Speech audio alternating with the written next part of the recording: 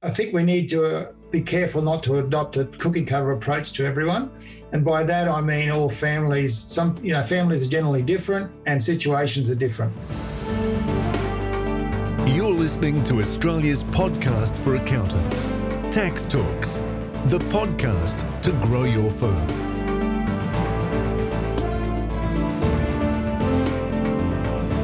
Welcome to episode 295 of Tax Talks. This is Heide Robson, and thank you to Class for sponsoring this episode. When a farmer retires, how do you manage the succession of the farm to the next generation, and what legal structure is best, or is there a particular legal structure that is better than another? These are just some of the questions Scott Patterson of Alternate Strategies in Brisbane will discuss with you. The first question to Scott is, how are most farms currently structured in Australia? The most common structure across the country is still the old family partnership in various forms. Sometimes it's just mum and dad, sometimes it involves the kids as well. However, if people have gone through an expansion mode, they might have bought more land or bought another farm, or they've been through a succession event, often they will have trusts and companies and other things, and often those are the more successful, bigger farming operations as well. The change to a company or trust structure is triggered by asset protection, I assume. Also probably more flexibility with respect to distribution of income. Yes, often it's around, as I said, it results from a succession event or an expansion. It'll be around things like tax planning and perhaps estate planning as well. Do you only talk about succession when it basically goes from parents to children, or do you also talk about succession when it basically involves sale to a third party? Yeah, no, absolutely. Succession is about a transition event in whatever form that takes. And often when we talk about succession, it means different things to different people. Often for accountants, the first thing they think of is capital gains tax and stamp duty, transfers. For lawyers, they think about estate plans and wills and enduring powers of attorney. From my point of view, what succession planning means, it involves aligning both financial, business and personal goals. And we have to get all those things aligned in order to achieve the right outcome. And it involves working collaboratively with accountants, lawyers, and financial planners. So succession is basically everything. Anything and everything that involves the handover of the farm over time. Yes, absolutely. Absolutely. In your experience, do most farm successions go smoothly, or have you seen a lot of families being torn apart? Okay. I'm just wondering whether that's a trick question. The good ones go smoothly, and by the good ones I mean those people that start early, that are good communicators, often better educated people, coincidentally as well, and they deal with it early. But often, sadly, as you've said, it ends in families being torn apart and not handled well, and that is usually a direct result of putting things in the too hard basket for too long. And when you say handled early, what do you mean with early? Are we talking a month before retirement, or a year before retirement, or 10 years before retirement, already right at the start when we bought the farm? We have a saying we use, which is begin with the end in mind. So I don't think you can start talking about these things too early or having a plan too early. And that may be, for argument's sake, a 10-year plan that you review annually that comes to its fruition over time. We also try and separate out management succession from ownership succession, and that often makes it easier for families to deal with, where they're just dealing with one aspect of it at a time. That's a good idea, to separate management from ownership. So begin with the end in mind. So succession planning is really the easiest done when you do it right at the start, when you set it up, when you buy the farm, then already thinking about succession so that you can set the legal structure up accordingly. Because later on, of course, you are always looking at capital gains tax issues when you try to then restructure. Absolutely. I mean, that's in an ideal world. Unfortunately, we don't always get the luxury of that. But in an ideal world, yes, you would begin and structure it that way. Are there certain structures that are much better for succession? It depends, Heidi, whether we're talking about ownership of assets versus trading entities. And I think you correctly, as you highlighted earlier, they should be treated separately. Often the old family partnership, which are legacy issues of even a previous generation, are problematic in terms of trying to organise transition. They come with all sorts of problems, but unfortunately we have to deal with them because that's the reality of life. You actually made a very good point, and it was something I wanted to actually ask you beforehand, and that is you mentioned trading entity and ownership entity. Stepping away from the old partnerships, when you look at the new modern structures, do you usually have trading and ownership separate entities? So you have one entity owning the farm and then another entity actually running the farm. Is that quite common? That's very common in non-agricultural businesses. We try and organise that from the start. In agricultural businesses, again, it's a result of legacy issues, but often that's not the case. They're owned and operated in the one entity. If we're reviewing structures, which we would often do in a sit-down session with people's accountant, then structure would be something that we'd look at. And again, at that point, we may well separate the ownership of assets from the trading entity. And sometimes that's very useful from a succession point of view, because we might have family members that are not involved in working in the farm on a daily basis, live away from the farm, but ultimately the parents would like them to have some interest in the ownership of the land. Putting legacy farms aside, in modern structures, it is quite common to have the ownership and the operation of the farm in separate entities. Yes.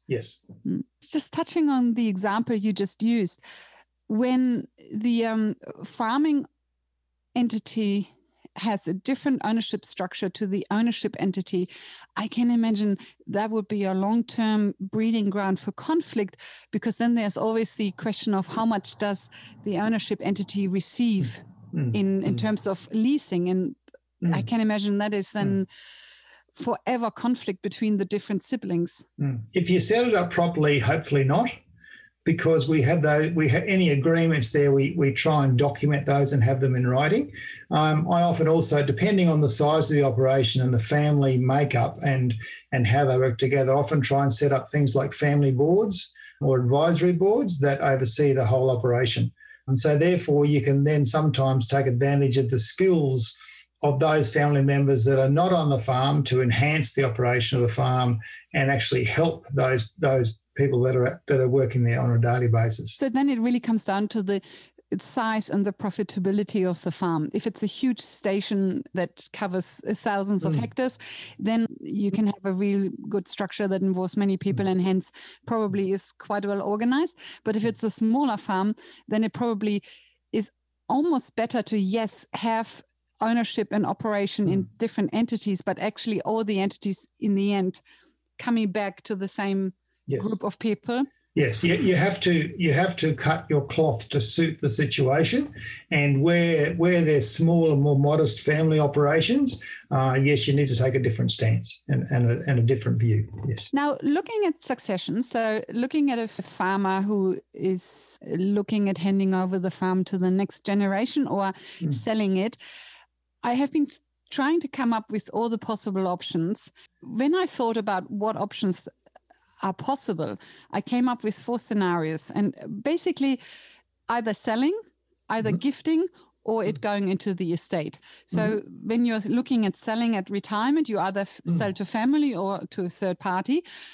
The second option is you gift to a family member. So you basically just say to the firstborn son or whoever it is, but often it is the firstborn son, here you have the farm. And then the third option is you don't do anything during your lifetime and it just goes into your estate, and then the estate handles it. And then, of course, the estate again has the 3 options of either gifting it, selling it to a family member, or selling it to a third party. Is that basically the palette of options we have, or are there any more? In most cases, yes. I think in particularly with farming land, families' first option, they would, in an ideal world, they would like to transition it either by a sale or some form to keep it within the family. Sometimes that's not possible because of economic circumstance or they're just not interested in keeping it going. But generally, that is the way it happens. And if it's sold to a family member, it may or may not be at market value. It might be just at a retirement value that the parents need to fund their retirement. And again, accountants need to be involved there because obviously we've got capital gains tax options to deal with, and those transitions are deemed to be at market value anyway. So all those options need to go in the boiling pot and see what comes out. The land may just be leased to a family member and then dealt with in the will. If it's all just left in the too hard basket or left to the will, then we still need that communication. We still need a plan in place because if we don't, then that's often the case where we end up in court where it's in the will. The surprises there that people didn't know were coming, and it can get quite messy. Do you see more conflict where a farm is sold during lifetime, or do you see more conflict where a farm goes into the estate and then there's a will to deal with it? I think B, in the will. If it's sold during their lifetime, there's generally better communication and various members of the family are aware of what's happened and or what is going to happen and how it's all going to work. And then also probably the parents are still there and they can talk to the other siblings. So if son number 2 or daughter number 2 comes and says, why did you sell it to son number 1 for a very low price? Then the parents can still talk about it and say, yes, but we put $500,000 as a deposit into your house or, all sorts of things. Or yes, but you're getting the beach house or whatever it is. I guess the parents can then still mediate. And that communication happens over a period of time. And then those kids that aren't involved with the land on an ongoing basis have way more time to ask questions and understand why and come to accept the outcome. Heidi, could I just take one step back in terms of you talked about a transition to the oldest son or the firstborn son. That was certainly a view a generation or two ago now. I'm not seeing that so much anymore. It will often favour that child that is perhaps home and working on the farm more than others, be that a son or a daughter. So it's way more. I think that view is, I'm sure it still exists, but it's becoming very much an outdated sort of approach. That was actually, I think, number 9 or so of my question to you. And because it was triggered, because I didn't think it existed anymore. But then I spoke to a farmer in Armidale last weekend, and he told me, no, around here, the farm goes to the firstborn son if he wants it. And so I wasn't sure whether that's still quite common or not. So you're saying it really comes down to who wants it, who has the passion for the land. Who's there and who's working it and who's more involved than others, yeah. Okay.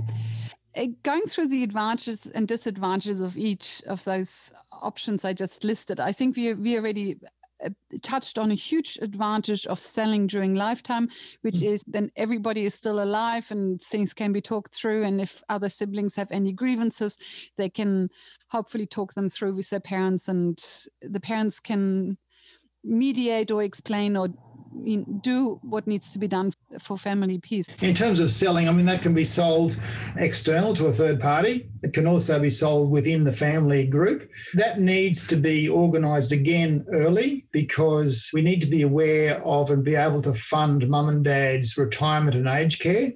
And the amount that we need to be able to sell that farm for needs to be taken into account in them being able to afford going on. But we also need to cater for the younger generation that are perhaps buying the farm from them.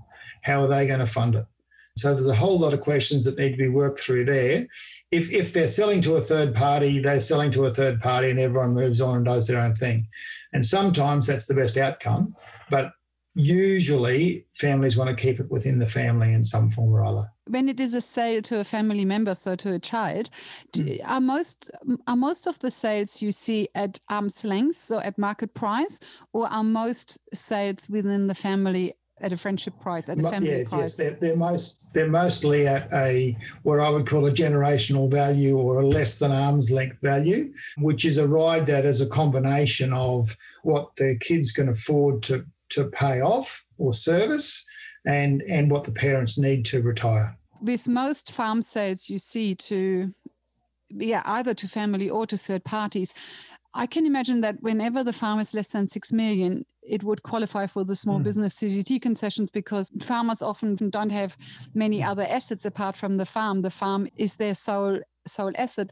And then also usually farmers cover the 7.5-year limit you need for the 15-year exemption. Retirement exemption, retirement exemption or 15-year exemption. So I can imagine usually as long as a farm is less than 6 million, the entire farm would go across to the buyer at zero capital gains tax. And often, and again, this is where we need to be working closely with their accountant, because they can actually have higher assets than that and have a turnover of less than 2 million and still able to qualify for those concessions. So, their accountant certainly needs to be involved in the discussions and are involved in working out the best solution, best outcome. That's selling. Have you seen a lot of conflict around selling with respect to lower prices, that the other siblings are unhappy about the lower price being negotiated? As long as they're considered in the outcome, and as long as the parents have an overall plan, they may, and often what it'll be something like they're selling the farm to one or more of their children now at a reduced value, but then the others are dealt with in their estate, and they may receive their off-farm home that they live in retirement, and the value of their legacy superannuation or funding that they've used to retire. So as long as the other siblings or the other kids are involved in that discussion and understand why and how it's all worked out, there doesn't need to be conflict, no. Second option, gifting. Have you ever seen this, basically that the farm is transferred during lifetime, but at a zero cost? Does that ever happen? It does, but again, it depends on how well structured the parents are in terms of funding their retirement and aged care. If they're able to do that and still gift it or transition the farm to the kids, that can happen. And the same rules apply that we used for selling at a reduced or less than arm's length or less than market value price. We still need to step through the hoops and deal with those capital gains tax and stamp duty issues. Yes, because when you gift it, you still have the market value assumption that it's sold at market value. Yes. And so when you gift it, the parents still have to deal with the capital gains tax. Hopefully it's all CGT free due to small business CGT exemptions. But it means at a gift, the receiving beneficiary doesn't get any cost base, correct? Because they didn't pay anything for it. No, because the land in that case, the land is deemed to be transferred at market value. So they would need an independent assessment of value or an independent value. And that forms the basis for the parents to deal with their capital gains tax issues, and also forms the cost base for the children acquiring the land, yes. When you're gifting, both sides get the market value. Yes. Now, in most states, there's also going to be stamp duty concessions for transitioning farming land from one generation to the next. But again, their account will be across those issues, and there is some variation in that between states. Often it is stamp duty free, the transfer from parents to children. Yes. Yes. But of course, it depends on the finer details, and it depends on which state you're in. Yes. And I think. And the finer details, I think, are around how the farming land is held. Whether it's within a company or not. I think there are slight differences between the different states, correct? Yes. Good.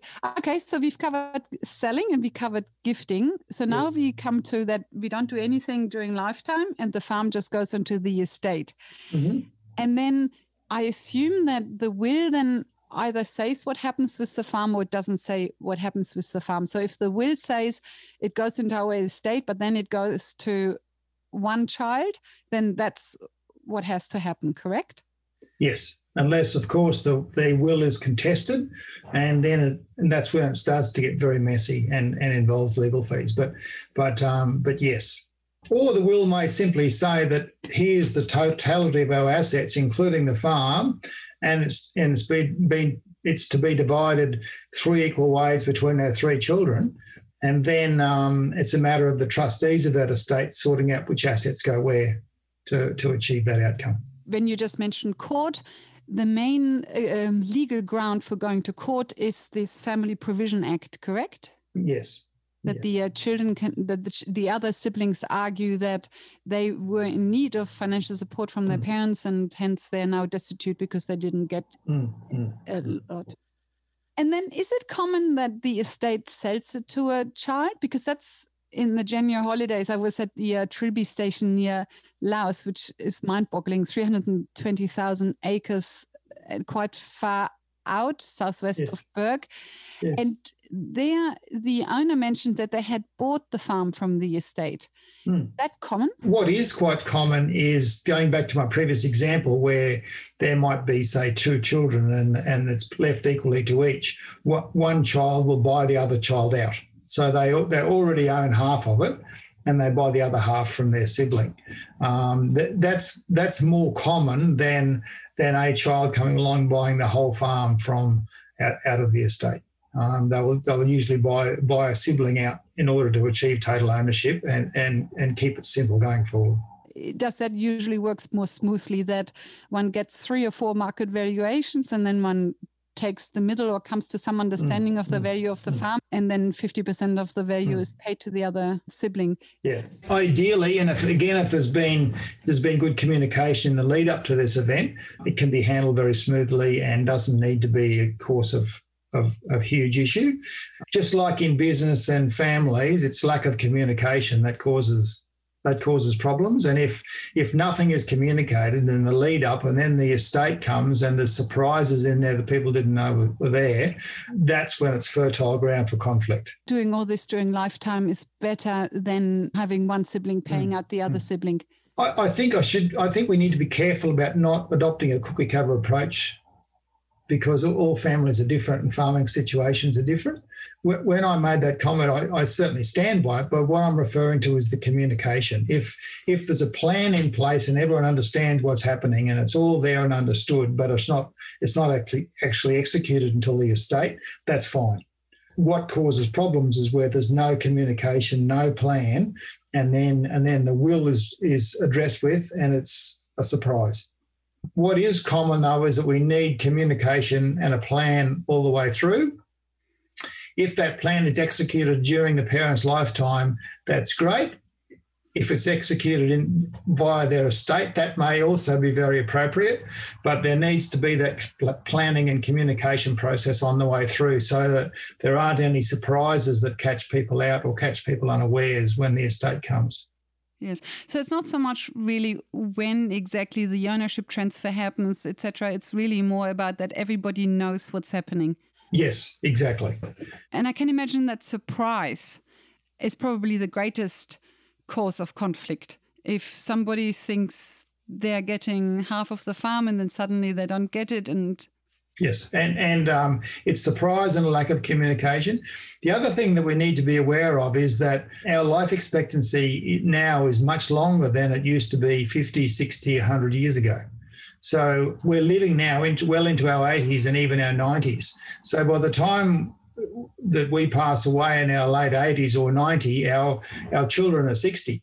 And so they're almost at the point where they need to be looking at the succession and transition. So we need to manage it differently than the way we did 50 or 100 years ago, purely via the will. What you just said basically means that selling is better, because if you leave it to the estate, then it can mean that a child only really gets the farm when they are already close to retirement anyway. So that means it probably is more common nowadays to sell than to leave it to the estate. Yes, sell or transition or in whatever form works, but certainly dealing with it during the parent's lifetime, yes. Coming back to the legal structure, is there a certain legal structure that is easier for succession than other legal structures? Things like trusts and companies are good, because we can just transfer control of the trust or transfer the shares in the company. That works fine.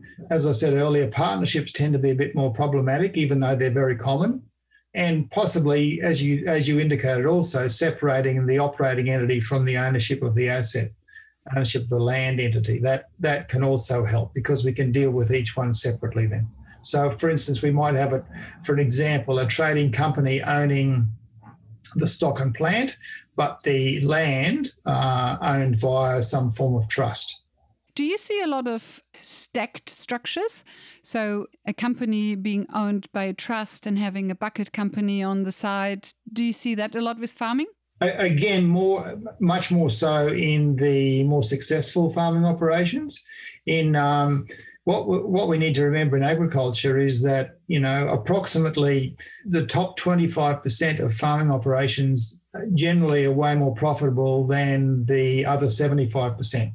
So the majority of farming operations tend to be not as profitable as the top 25%. And so therefore things like tax planning and those issues aren't such a huge deal. And so therefore they tend to have simpler business structures. So when there is not a lot of profit to distribute, you might just have it in a simple trust or in a company. But when there's a lot of profit to distribute, then you might run the company through a trust with a bucket company, with an SMSF and the whole.